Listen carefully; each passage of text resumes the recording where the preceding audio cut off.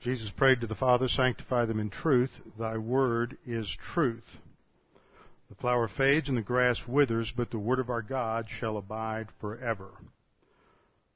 Before we begin our study this evening, we need to make sure that we're in fellowship, so we'll have a few moments of silent prayer, give you the opportunity to use 1 John 1:9 if necessary, and then I will open in prayer. Let's pray.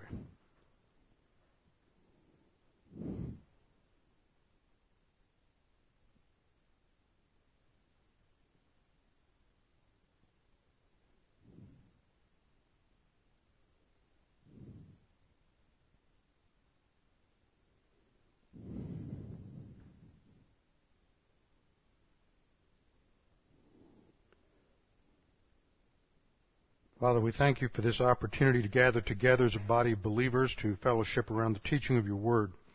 We thank you for the truth of your word, that it illuminates us, informs us of so much that we would not know, so much that we would not understand if it were not for your revelation, your disclosure, your unveiling of these things. And Father, we pray as we begin this study of Genesis that you would help us to understand what you have revealed, that we could see its significance, and how everything in Genesis undergirds so many aspects of our thinking and the way we look at life and the way we look at reality. We pray these things in Christ's name. Amen. Well, tonight we're going to begin a study in Genesis. And Genesis has 50 chapters, and the way we go through books of the Bible at times, it seems like a 50-chapter excursion would take 4 or 5 years, and it just might. And it's easy to lose the forest for the trees, so I'm going to try an experiment with the way we approach the study of Genesis. And we'll probably apply this to some other longer books as we get into them. And that is to have messages where we look at broader sections and overviews. We'll label these tapes a little differently so that it would be possible to come along and pull the summary tapes, and it would be as if you listened to 10 messages on Genesis that summarized and covered the whole book, and in 10 hours you would get an overview of Genesis 1 through 50, or maybe pull the next level of tapes and in 50 or 60 tapes get a little more in-depth study. And then that would be punctuated throughout by detailed analysis and sections discussing various points of doctrine in between. So that way we get to do both the overview and the detailed studies. And that's always important because too often, especially in doctrinal churches where we tend to do a tremendous amount of exegesis and analysis, it's easy to lose sight of the big picture. And yet all of the details feed the big picture and the overview of Scripture, and it's amazing how many of us are not up on our Old Testament as we should be. So for that reason, I like to do overviews before we get into the details of the text. So instead of doing my standard sort of introduction this evening, we'll start with an overview, and then next time we'll start getting into Genesis in terms of the introductory material. But nevertheless, we still have a few matters of introduction that we do need to cover as we begin our study of Genesis. First of all, the author. The author is Moses. Moses is the one who put together the final rendition or the final edition of the Pentateuch. Now that does not mean that everything in Genesis was originally written by Moses, as we'll see. There are numerous points, specifically there are 10 points in the Hebrew text where it uses a word that we'll study in a minute, toledot, and it's usually translated, these are the generations of, or this is the history of. And most scholars believe that these sections were taken from scrolls and oral history and written history that went all the way back to Adam, so that when Moses was in the wilderness with the Israelites during the 40 years that they were under divine discipline before the next generation could enter the land, Moses had in his possession these earlier documents, and under the ministry of God the Holy Spirit, under inspiration, he took from those documents the information he needed in order to present the history of Israel. So Moses is the final author. He wrote between 1400 BC and about 1446 BC, which is the time of the Exodus, and 1406 BC, which is about the time he went to be with the Lord. During that time, he penned the entire Pentateuch, which is a term that refers to the first 5 books of the Bible, Genesis through Deuteronomy, sometimes referred to as the Torah or the Law, the Pentateuch, the 5 books of Moses. Now, the title Genesis, as we have it in our English Bible, it really derives from the Latin Vulgate. The Hebrew title is taken from the first word in the first verse. It is the Hebrew word Bereshit, and it looks like this. Write this up on the overhead.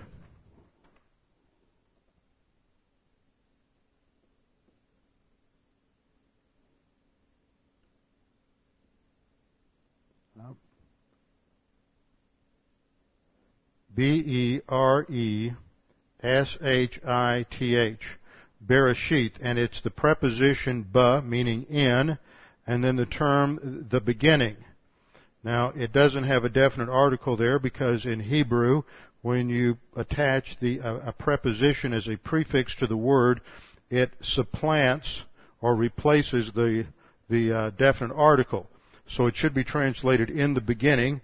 That's the Hebrew title for the book. The Latin Vulgate derived the title from the phrase found the book or the history of, it's the translation in the Vulgate of Toledot, Biblos Genesios, meaning the book of beginnings. And as such, it emphasizes the origins, that Genesis is the book of origins. Now, Moses writes this to Israel. This is important to understand to catch a framework for why Genesis is written. There are a number of reasons that we could come up with, but the primary reason is that Moses is sitting out in the wilderness with about 2 to 3 million Jews who are about to go into a land that God has promised them, and they're going to go into military conflict and take this land forcibly from its possessors, the Canaanites. And so the question he is answering is, why us? What is our right to the land? What is the source of divine blessing? What is the historical basis for God's covenant with Israel? And so he goes back to the beginning.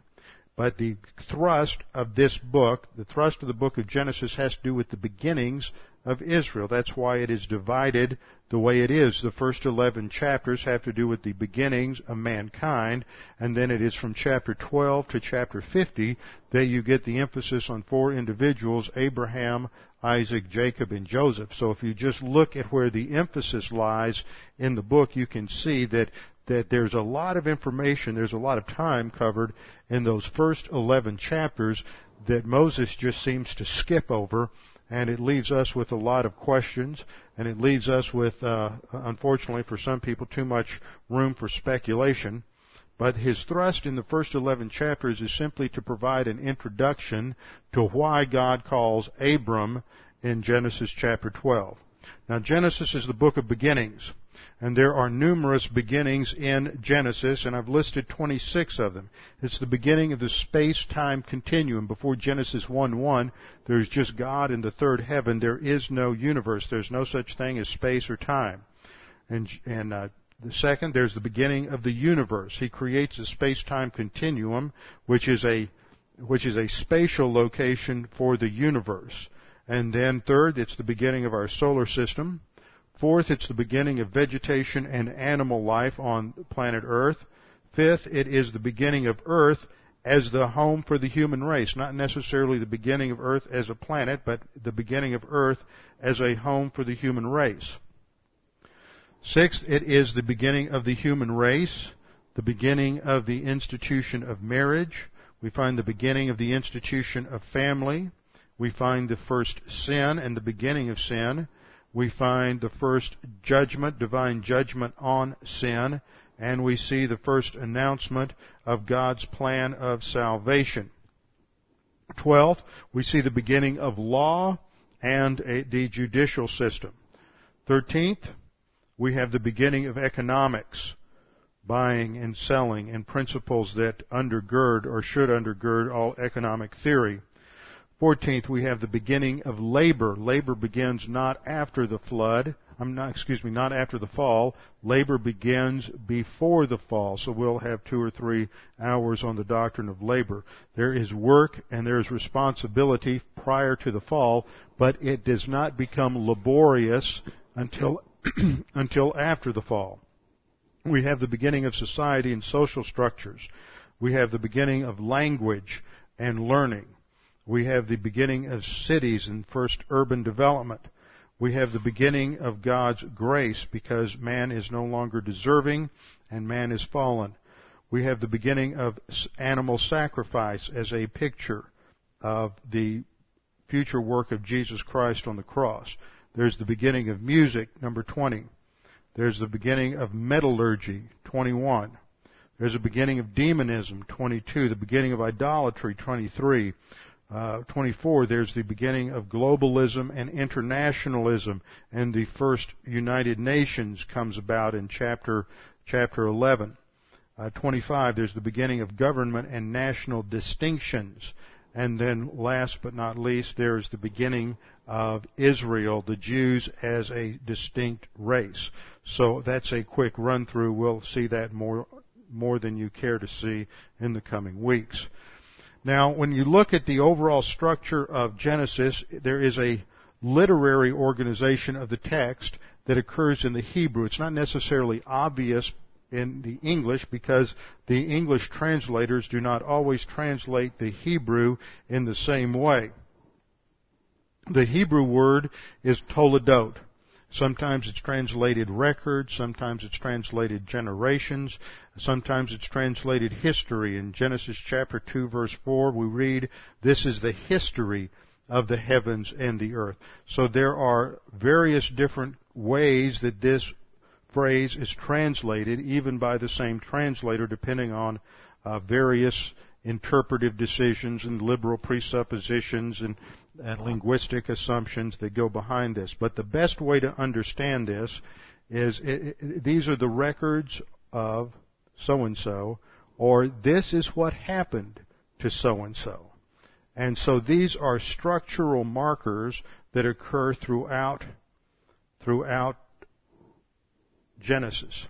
The first occurs in chapter 2, verse 4. These are the generations of the heavens and the earth, or it should be translated, this is what happened to the heavens and the earth. After God creates the heavens and the earth, or recreates them actually, in Genesis chapter 1, and you have perfect environment on the restored earth, what happens? How did it get from perfect environment to the state it's in now? So the first statement is the Toledot, what happened to the original, or what happened to the restored heavens and earth of chapter 1. And that's covered from 2:4 to 4:16. And then in chapter 5 verse 1 we read this is what happened to, this is the record of, or this is what happened to Adam and Adam's descendants. And that goes down to chapter 6 verse 8, which is where the flood is announced. And then in 6:9 we have this is what happened to Noah, and we have there the story of the worldwide flood. Then in 10:1 to 11:9 we have this is the record of Noah's sons. That concludes with the episode at the Tower of Babel. Then from 11:10 to verse 26, a short section, we have the records of Shem, the genealogy of Shem. This is what happened to Shem and his descendants. And that concludes with Terah, who is the father of Abram. And we have in 11:27, this is the record of Terah. This is what happened to Terah and his descendants. And that goes down to the death of Abraham in chapter 25, verse 11. And then from 25:12 to 18, another very short section, you have this is what happened to Ishmael. This is not tracing the line of the seed, but it's going to wrap up the loose ends related to Ishmael and his descendants. And then from 25:29, or maybe that, I think I have a typo there, from 25:19 25:19 to 35:29, we have this is what happened to Isaac. These are the generations, or these are the records of Isaac and his descendants, and that includes Jacob, from 25:19 down to 35:29, and then in 36:1 to 37:1, or 36:1 to 37:1, we have Esau. What happens to Esau from 36:1 and 30? It's repeated twice in 36:1 and 37, and that should read, there's a typo there, 36:1 and 36:9, but the actual section goes from 36:1 to 37:1, covering Esau, and then 37:2 to the end of the book, 50:26. We have these are the generations, or what took place to Jacob and his descendants, and that entire section focuses on Joseph. Now, it's difficult for English readers to get a handle on the organization of Genesis just on the basis of these Toledot sections, but this is how the Holy Spirit revealed it, and so we need to keep in our minds that this is the underlying structure of Genesis. Other people come along and they organize it biographically, and they will start with Adam and then Noah, Abraham, Isaac, Jacob, and Joseph. What I like to do when I teach Genesis by way of an overview is to organize it in two basic sections. The first revolves around 4 events. This is the primeval history of mankind. Now, the word primeval means early or ancient. Early or ancient. So we have 4 events covering the primeval history of mankind, or the Gentiles, starting with creation. We have the story of the original creation in Genesis 1:1, then the restoration in Genesis 1:2 to the end of the chapter. Then we have the story of the fall, beginning actually in chapter 2, verse 5, and that sets the stage and extends down through chapter 3. Then we have the story of the flood, and then the episode of the Tower of Babel. So if you can remember creation, fall, flood, Babel, you've got control of the first 11 chapters in Genesis, and that's the primeval history of mankind, the introduction to the book. Then the second section revolves around 4 people. 4 people, and this is the patriarchal history of Israel. So we have the primeval history of mankind in Genesis 1 to 11, and then we have the patriarchal history of Israel, Genesis 12 through Genesis 50. Abraham, Isaac, Jacob, and Joseph.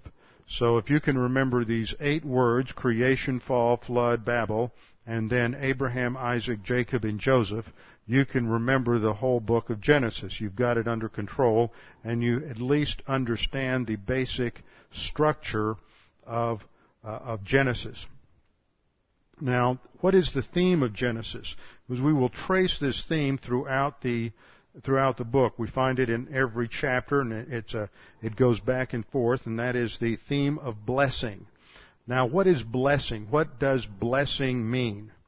The blessing is the place in the Scripture. It's not just happiness. Sometimes we oversimplify and just say blessing is happiness. It is the place of life, real life, genuine life in relationship to the Creator. Happiness, a place of enrichment and prosperity. Especially in the Old Testament, there is a strong element of physical and financial prosperity and enrichment. In contrast to blessing, we have the theme of cursing, which is to be defined as the imposition of a barrier to life and happiness. And often this cursing is judicial in nature. It is the judgment of God. You have cursing from divine discipline. You have cursing from the natural consequences of evil decisions. You have cursing because of divine judgment on the whole planet. So let's begin with the first section, which is an introduction.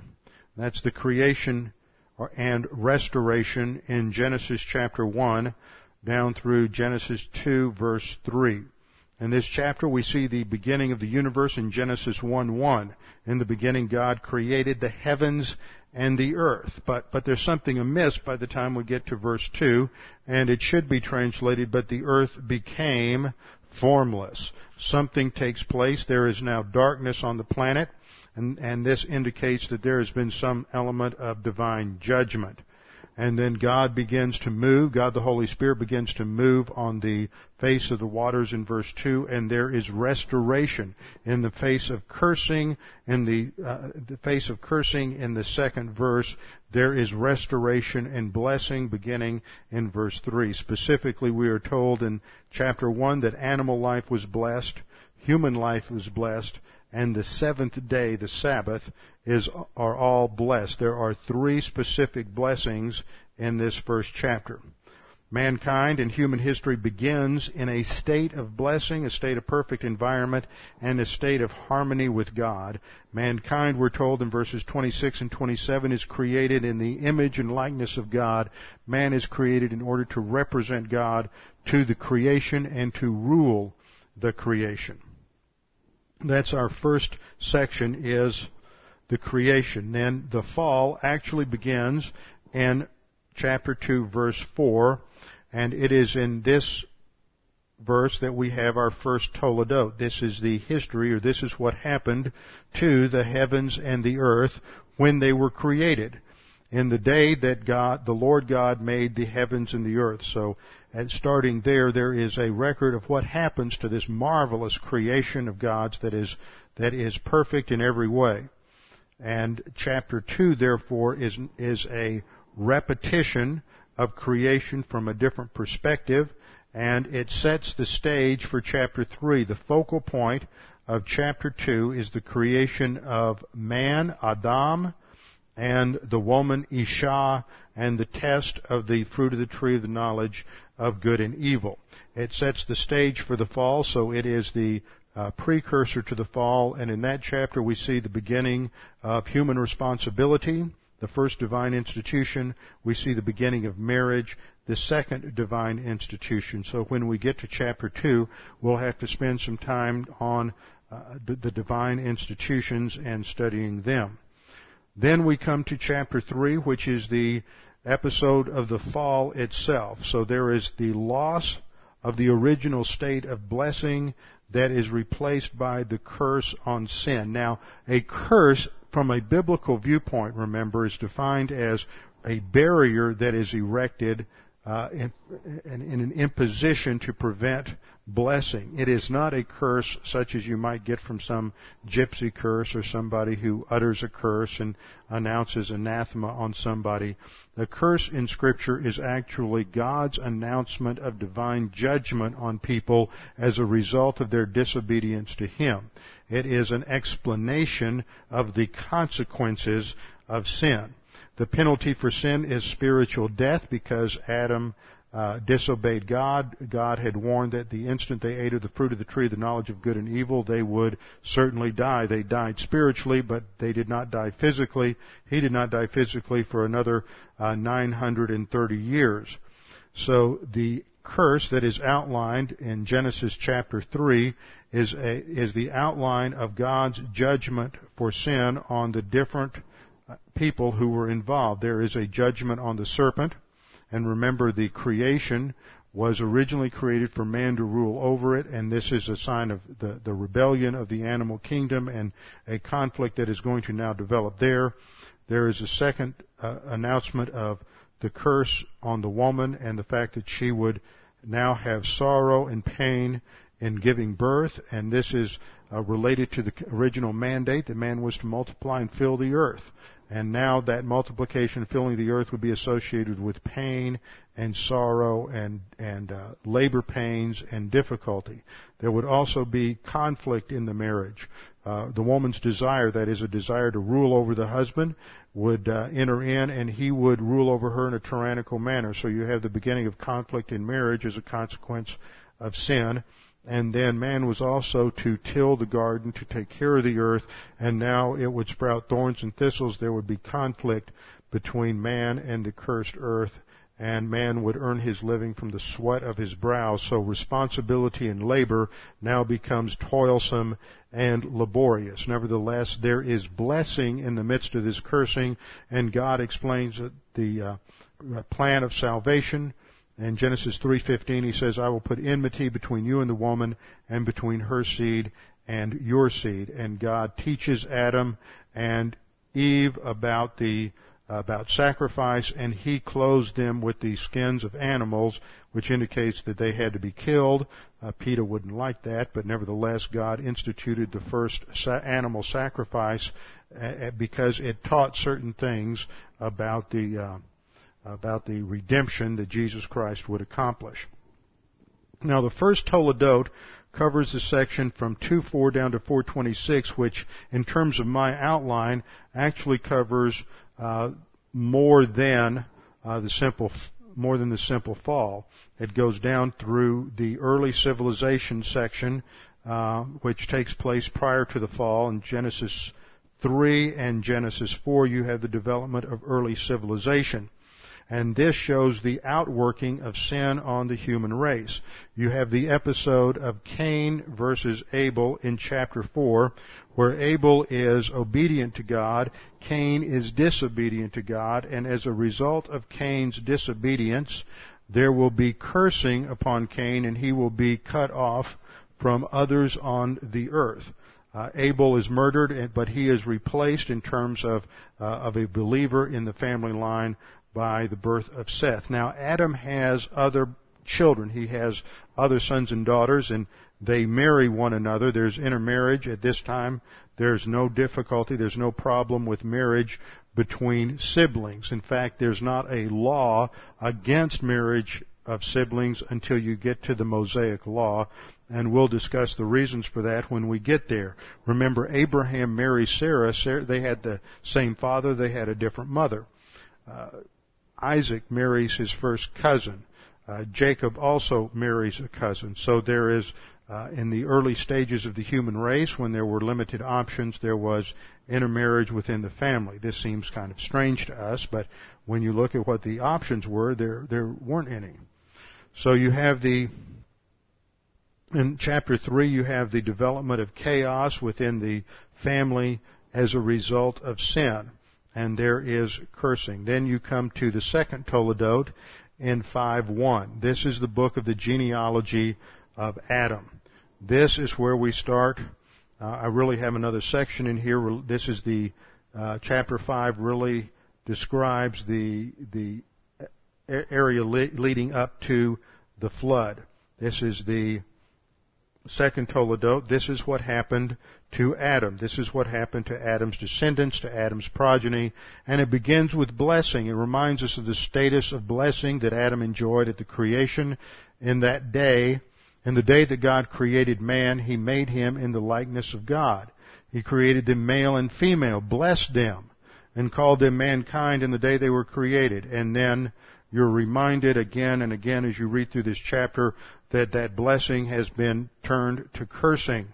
And you are reminded of death at every step of the way, that each of these men die. Each one. So death and cursing pervades the 5th chapter. It is a reminder that the earth is not what it was originally created to be, and that the reason that there is evil, that there is suffering, and that there is death in human history is because of Adam's decision to disobey God, and that evil increases in the world during this time because men get further and further away from God. And the more that mankind disobeys God, the more they get away from the Lord, the more there is a fragmentation of society, and the more that chaos enters into human history.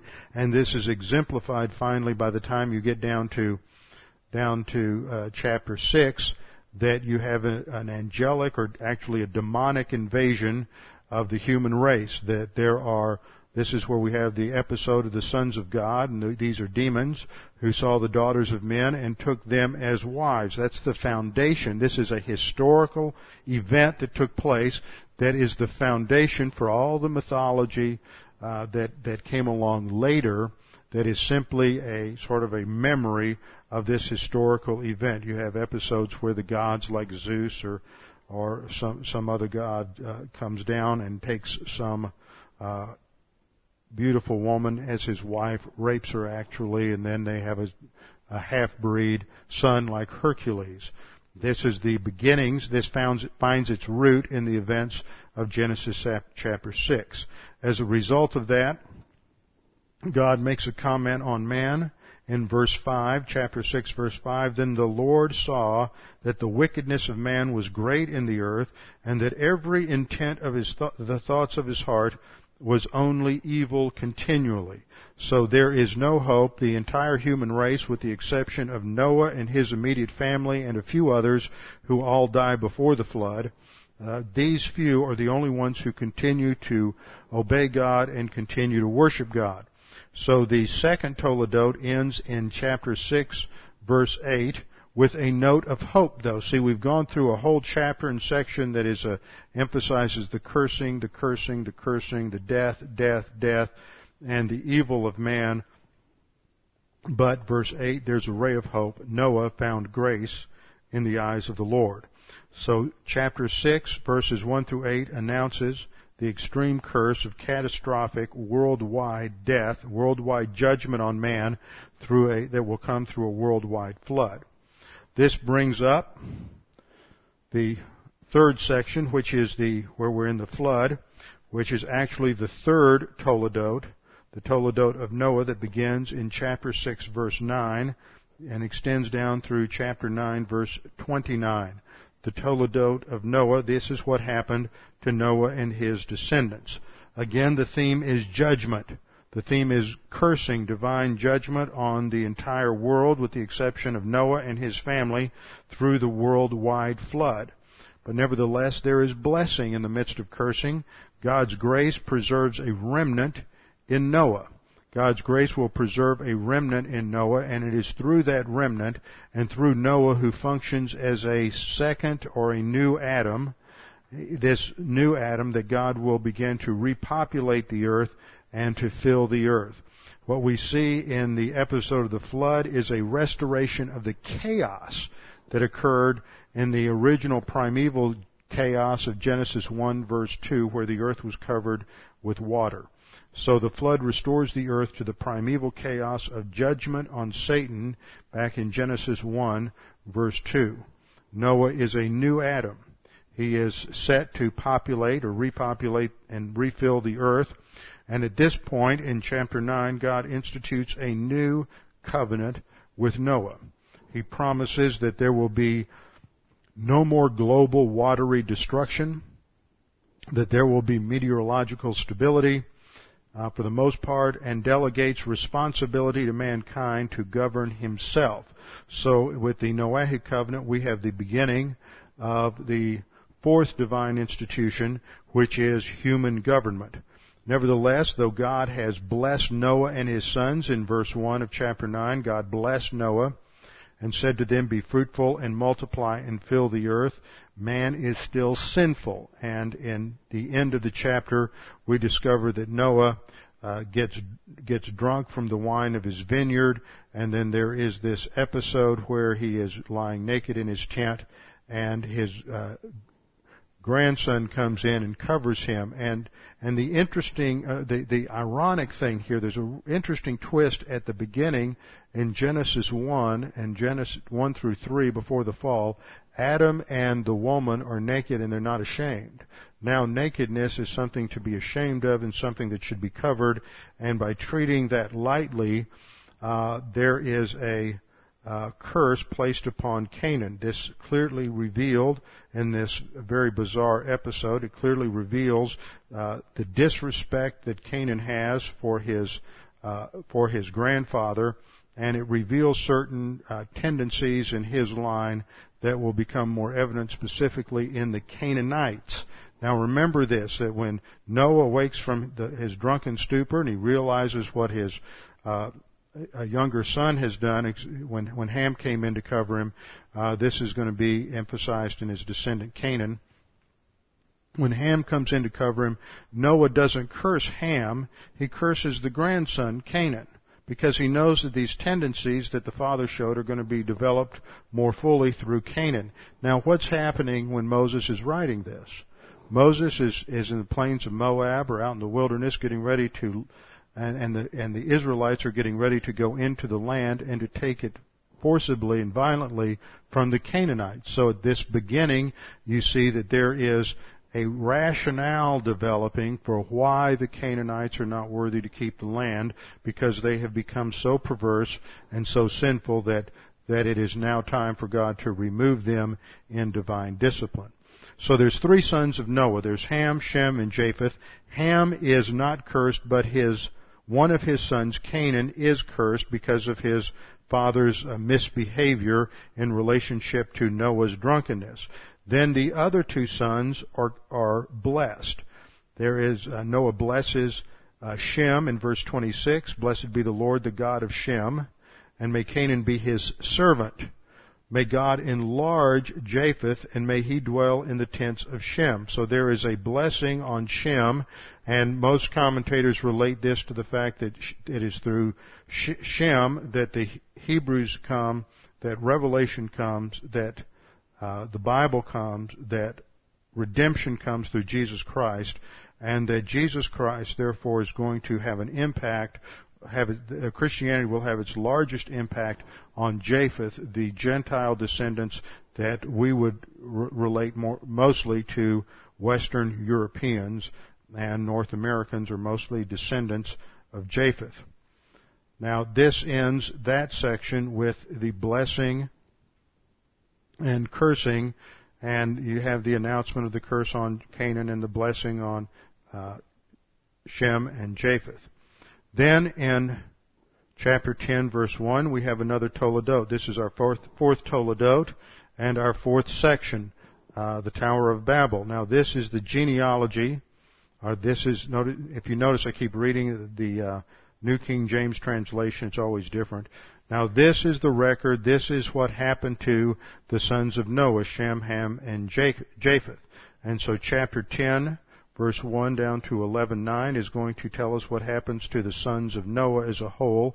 And this focuses on their failure to disperse and the cursing of the division of languages, which begins national distinctions. And that's really our fifth divine institution, is national distinctions. And that takes place with the episode of Babel, where instead of scattering and filling the earth as they were commanded to do, mankind decides to unite. They're going to make a stand against God. They're going to disobey God. They're not going to be voluntarily take control of the earth, so God has to scatter them and announces that judgment in 11:4. Then we come to the fifth Toledot, which is still part of the Babel episode, this section between the flood and Abraham. The fifth Toledot is given in 11:10.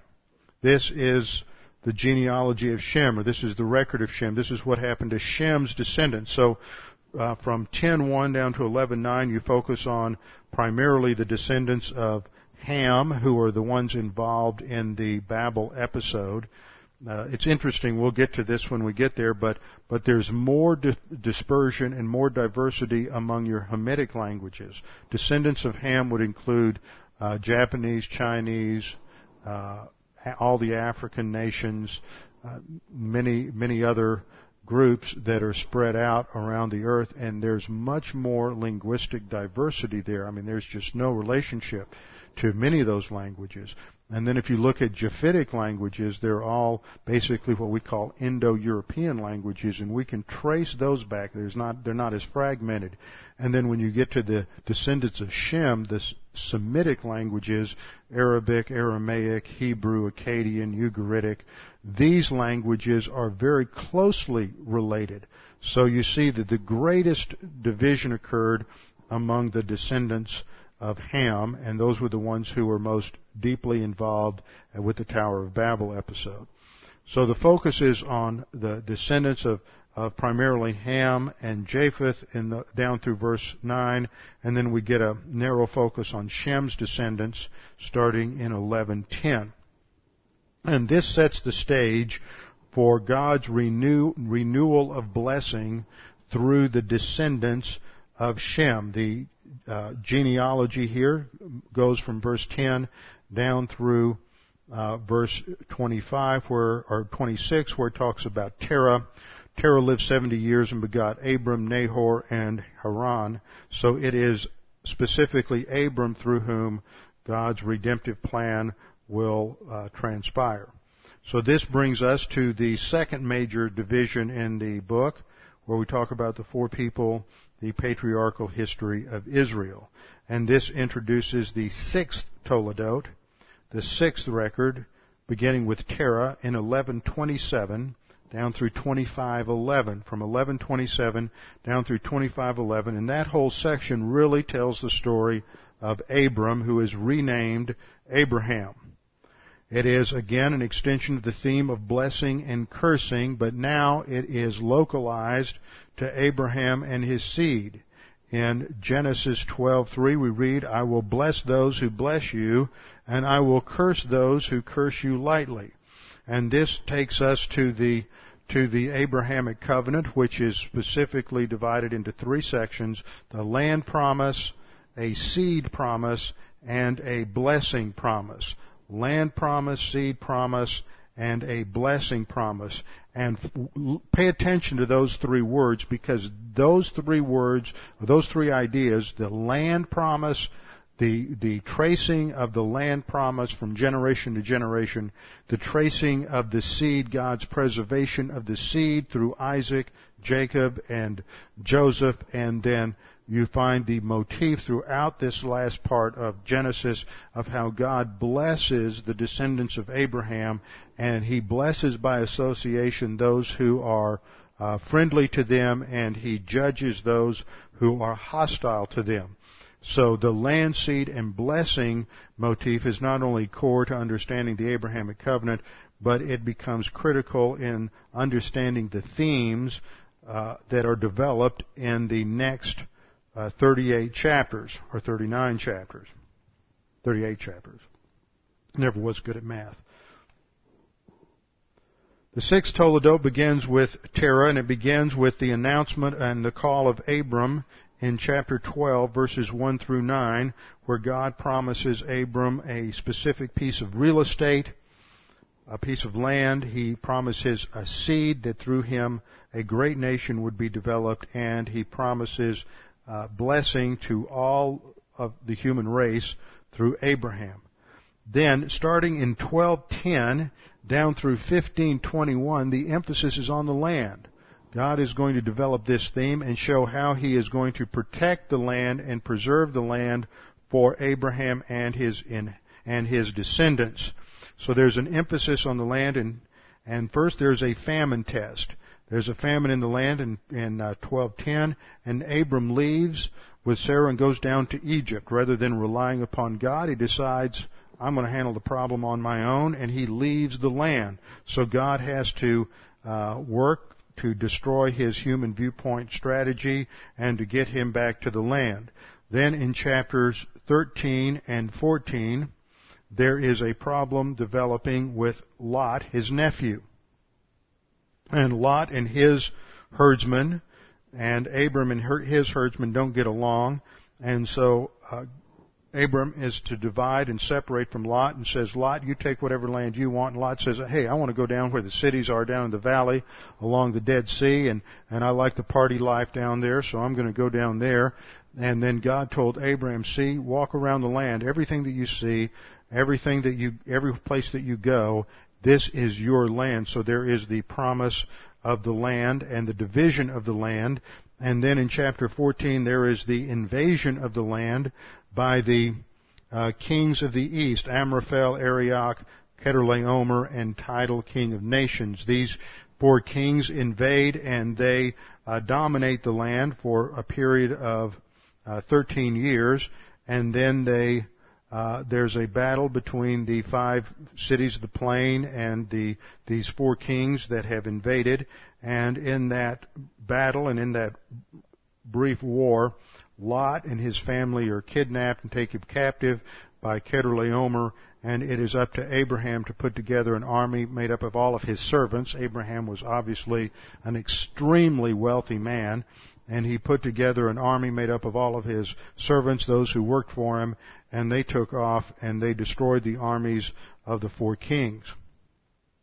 He came back, and instead of giving any tribute to the king of Sodom, he gives tribute by way of a tithe to an enigmatic figure introduced in 1518, Melchizedek. His name means king of righteousness. He was the king of Salem, which is now Jerusalem, and he is seen as a religious leader. Some speculate that this is Shem, that this is a name for Shem. Shem would still be alive. If you trace out the genealogy of Genesis 11, Shem would still be alive, and some speculate it could be Shem. There's no way of knowing. But Melchizedek remains this enigmatic priest-king figure who is a type or shadow image, foreshadowing of Jesus Christ, who will be a priest-king, who is a priest-king. So we have Abraham honoring Melchizedek, the priest-king of Salem. And then in chapter 15, God reaffirms and confirms His covenant with Abraham. This is where the Abrahamic covenant is actually formally ratified. So there's an emphasis on the land. God continuously throughout this period says, this land is yours, this land is yours. I'm promising to give you this land.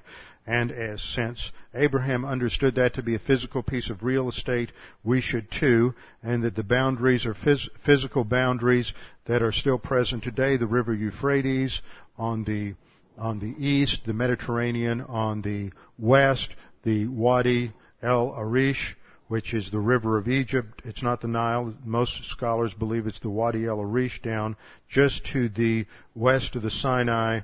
These are the boundaries. This would include all of the Sinai, all of modern Jordan, much of modern Iraq, much of modern Syria, Arabia. All of this is land that God promised to Abram. Since Abram understood it to be a physical piece of real estate, God hasn't switched on him, and so at some time in the future, God will fulfill that promise to Abraham. So that's the emphasis on the land. There's an emphasis on the seed in chapters 16 through 21. There is a human viewpoint solution to the seed in the 16th chapter, where Sarah suggests that Hagar, the Egyptian slave, should be taken as Abram's wife. So he follows his wife's instructions, gets himself in trouble. Hagar is pregnant, and she gives birth to Ishmael, and this, of course, is the beginning of the Arab-Israeli conflict. It goes back to this family division between Ishmael and Isaac. And in chapter 17, we have the introduction of circumcision as the sign of the Abrahamic covenant. This is to keep the line distinctive, that there would be a physical distinctiveness to the Jews to the Jewish males because of circumcision. Then in chapters 18 through 19, we have the episode of the destruction of Sodom and Gomorrah, where God and two angels come and visit Abraham, and they announce to Abraham they're about to destroy the cities of the plains, Sodom and Gomorrah specifically. Abraham pleads with them, if there's a righteous man there, don't judge. Don't judge them. God says, okay, and He sends these two angels to get Lot and his family out. This is the protection of the seed. God is going to prevent the seed from coming under the perverted influence of Sodom and Gomorrah. Then there's a second human viewpoint solution in chapter 20 where Abram is living near the Philistines, and so he has Sarah pose as, just say that she's his sister. Actually, she's his half-sister, but she's to just call herself a sister, and Abimelech, who's the ruler of the Philistines, is very interested in Sarah, but God brings cursing on, closes the wombs of all the women in Abimelech's household as a sign of cursing, and he wakes up and knows something's going on and realizes that Sarah is actually Abraham's wife. As a result of that, he sends Sarah back to Abraham, and Sarah is kept from having possible sexual relations with someone else and interfering with the promise of the seed. And then in chapter 21 you have the birth of the seed, Isaac. Abraham is then tested in chapter 22 when God says to Abram to take your son, your only son, and take him up and sacrifice him. Abraham is willing to do that, we know from Hebrews 11, because he knows that God can raise Isaac from the dead, and his faith is now so strong that he understands that God will God's plan will come to pass whether he sacrifices Isaac or not. God, of course, stays his hand, provides a substitute ram in the bush, which is a picture of Jesus Christ who dies on the cross as our substitute. Then we have the conclusion of this section in chapters 22 to 25, where Abraham purchases land for burial for Sarah, and this is a sign or guarantee of future ownership of the land. The seed is protected because Isaac gets a wife, Rebekah, and then there is blessing. Abraham blesses Ishmael and sends him on his way, and this shows that God is going to protect the land from any kind of inheritance conflict and protect the seed from conflict with Ishmael. Then we have the seventh Toledot, which is in chapters 25, 12 through 18, just a few short verses where we tie up the loose ends related to Ishmael and his descendants. So that covers up to Abraham. Then we come to Isaac. Well, not much is said about Isaac. Most of what we know about Isaac is really told in terms of the story of Jacob.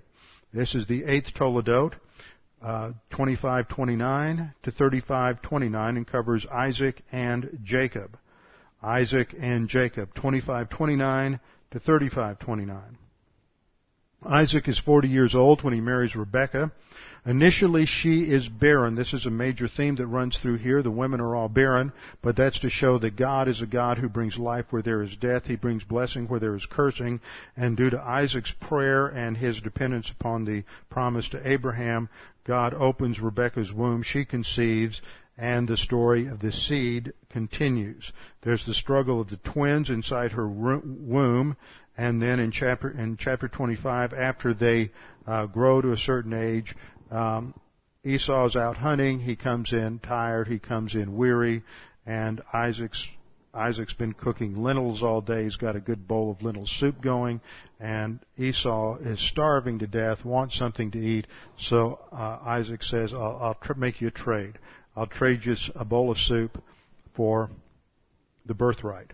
So Esau abuses his birthright, trades it for a bowl of pottage, and that shows that he has no concern or care for his inheritance in relationship to Abraham.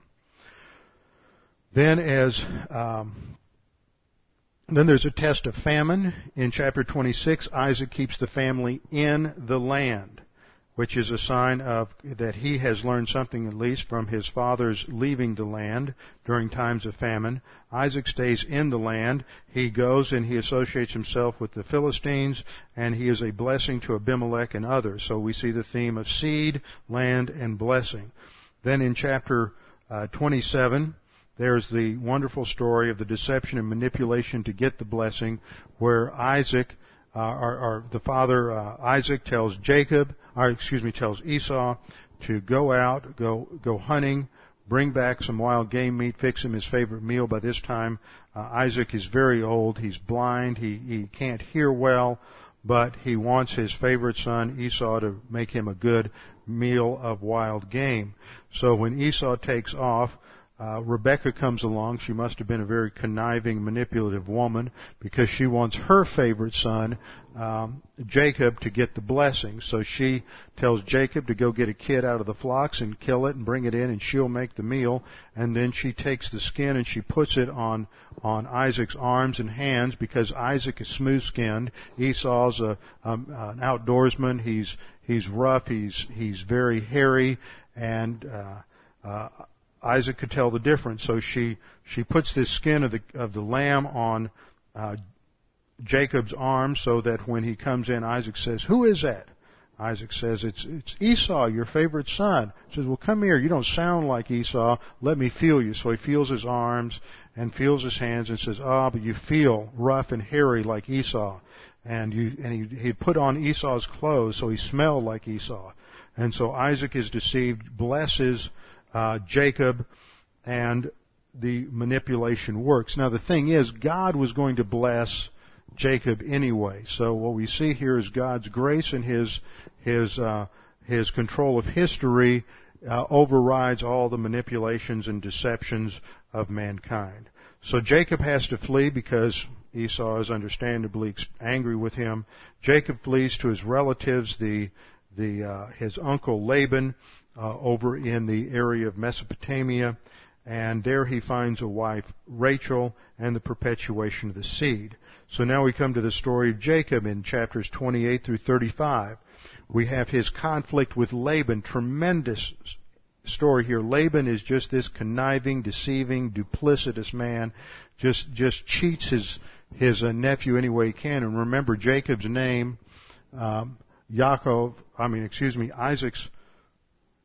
Jacob's name means the heel grabber, the deceiving one, Yaakov. And so he is deceived by his uncle Laban. So Jacob wants to marry Rachel. Laban says, work for me for 7 years and you can have her. So after the 7 years he gets married, but on their wedding night, Laban comes in and brings in Rachel's older sister Leah and puts a veil over her so Jacob can't tell the difference. And Jacob wakes up the next morning, he's married to the wrong sister. So he goes to Laban, and Laban says, well, if you wait a week, which seals the first marriage, I can't let the younger girl marry before the older girl, even if she is more attractive. And Leah's not very attractive. You wait a week, then you can marry Rachel, but you'll have to work for me another 7 years. Well, Jacob ends up working 14 years for the two women and then another 6 years to get his finances in order. And during that time, Jacob is blessed by the Lord. His flocks, his herds all multiply, despite the conniving of Laban. And finally, Jacob flees Laban. He needs to get back home. And he flees Laban, and God blesses and protects him and appears to Laban and says, whatever you do, don't say anything good or bad to Jacob. Don't lift your hand against him. And so God protects Jacob.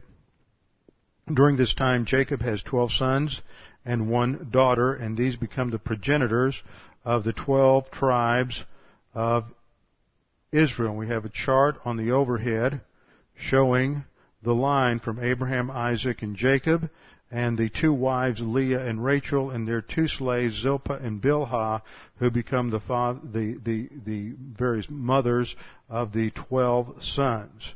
These 12 sons have no spiritual interest whatsoever. They're on negative volition. They're in rebellion against God. And when they get back to Canaan, they want to take Canaanite wives. Now, Abraham and Isaac and their wives, Sarah and Rebekah, had made sure that their children would not marry Canaanite women. That would destroy the line. But there's no concern here for maintaining a distinction from Canaanite culture among the 12 sons. Judah marries a Canaanite wife. Several others marry Canaanite women. And this is why God is ultimately going to take them to Egypt, is to protect the line, because in Egypt, the Egyptians hated the Jews. I mean, they were extremely prejudiced against the Jews. They wouldn't even eat in the same room with a Jew. So they didn't want to have anything to do with it, and that would preserve the line so that there wouldn't be this intermarriage with the pagan Gentiles and introduce false religious beliefs into this line of redemption that God was developing. So the 9th Toledot comes up then at the end of this episode with Jacob. The 9th Toledot deals with Esau, and it's mentioned twice in 36:1 and 36:9. And in chapter 36, we have what happens to the descendants of Esau. Now, that's important because it establishes the identity of all of Israel's future neighbors. And then in chapters 37 to 50, we come to the story of Joseph, Joseph of the coat of many colors. And we have the various tests of Joseph. Initially, he's given these dreams and visions where he can understand what God's plan is for his life. He tells his brothers because he's not very humble, and so he fails the humility test. They get angry at him, sell him into slavery. He's taken down into Egypt. This time there's an interlude, and Judah, one of the brothers who wanted to kill him, is tested. He ends up having one of his sons marry Canaanite women. And then they die because they're so wicked and evil. God kills both of these sons. And Tamar, the wife of one of his sons, survives. Well, she's supposed to be married in levirate marriage to the 3rd son. Judah forgets all about that, so she prostitutes herself, disguises herself, and he goes to her as a prostitute. She gets pregnant, and then eventually it comes back on Judah. It's a torrid little story, but it shows that Judah's evil is judged, and righteousness is established. Now Judah is going to turn around as a result of that and become a hero later on. Now then after that you have a second cycle of testing and suffering. Joseph still remains faithful. He's sold into slavery, but he's faithful to Potiphar despite his wife's advances on Joseph, and he is faithful to God. The wife of Potiphar accuses Joseph of raping her, so he's thrown in prison. This is a furtherance of his tests. There, the steward of Pharaoh and the baker of Pharaoh have dreams. He interprets the dreams correctly, and he tries to get the butler that when you're freed, tell Pharaoh about me and get me out. In other words, he's relying on his own scheming to get out of jail rather than resting in the provision of God. Then after he is finally released, and because he correctly interprets Pharaoh's dreams about the future of Egypt, Pharaoh elevates him to the second highest position in the land. There's 7 good years during which time he administers the kingdom and he builds tremendous storehouses. And then when the 7 years of famine begin, all of the Middle East, everyone has to come to Egypt to get grain because he has done such an excellent job of storing the grain. Well, back home you have Jacob, and the boys are growing hungry, so Jacob sends the boys, except for Benjamin, the youngest, down to Egypt to get grain. So he sends them down to Egypt, and they come across their brother, but they don't recognize him. So this is another test for Joseph. Is he going to yield to mental attitude sins of vindictiveness? Is he going to want to destroy his brothers, or is he going to treat them in grace and blessing? And of course, he treats them in grace and blessing. And after they purchase all the grain, he has it loaded up on their donkeys, and then he tells his servants to put all their money back inside the grain bags. Well, this was a test for the brothers to see if they've learned honesty. And as they head home, they discover they have all their monies back in their bags, and they know they're going to get in trouble. But they go home and they tell their father about it. And then when they run out of grain, the father sends them back, and they take all the money back to show their honesty. They don't know they're being tested. It shows that over time they finally got the picture and decided that they're going to have some integrity in their life. So they get back on the second journey, and when they went back, Joseph had told them that when they come back, bring your younger brother. They had told him they had a father back in Canaan, they had a younger brother back in Canaan, and Joseph, who they still don't know is Joseph, tells them that they are to bring this younger son back. Well, of course, Jacob doesn't want to release the youngest son. That's his favorite. He's already lost one son he thinks, Joseph, he thinks is dead, and the brothers had to leave Simeon there. Now, they were just going to leave Simeon hang out to dry there, it seems, but Jacob sent him back so they could get Simeon out of hock, as it were, and they took when they returned, they brought all the money back that had been restored to them, plus more money to purchase more grain. When they come back, the test that Joseph has for them is, will they still protect Benjamin's life? In other words, have they learned their lesson of brotherly love? And of course they have. They passed the test, especially Judah, who says, look, even though you may want to keep Benjamin here, because he set up a little test for him, and he put extra gold and some goblets and into Benjamin's grain bag, so it looked like Benjamin was a thief. He basically framed him. And when they were brought back, and Joseph said he was going to have to put Benjamin in prison, Judah, who, remember, had learned his lesson the hard way with his daughter-in-law, Judah demonstrates that he's finally learned something about character, and he says, if you're going to take his life, don't take his life, take my life.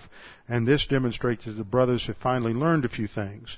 And that concludes chapter 44. Then in chapters 45 to 50, we have the epilogue, which shows how the Jews ended up in the womb of Egypt, and how God is going to protect them and preserve them in the midst of the famine, and how God is going to use that time to make a great nation of them. All of that, of course, sets the stage for the beginning of the book of Exodus. Now, what do we learn from this? First of all, we learn that Jesus Christ controls history, that no matter what man does, God controls history. Second, we learned that blessing and cursing in history is ultimately related to God's plan for Israel. Blessing and cursing for nations and individuals is ultimately related to God's plan for Israel.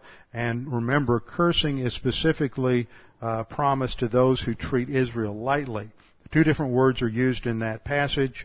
For cursing, those who treat you lightly, I will curse strongly. It's how it should be translated. And of course, that relates to the fact that anyone who rejects Jesus as Savior will be harshly judged by God. So blessing and cursing in history is related to God's plan for Israel, specifically their relationship to the promised seed.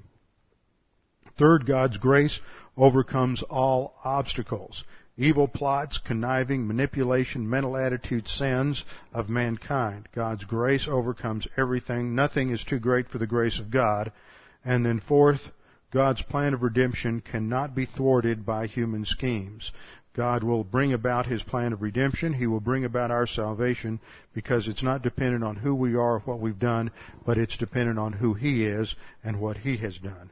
So that gives us our overview of Genesis, and next time we'll begin with a more detailed look at the first section of Genesis with our heads bowed and our eyes closed.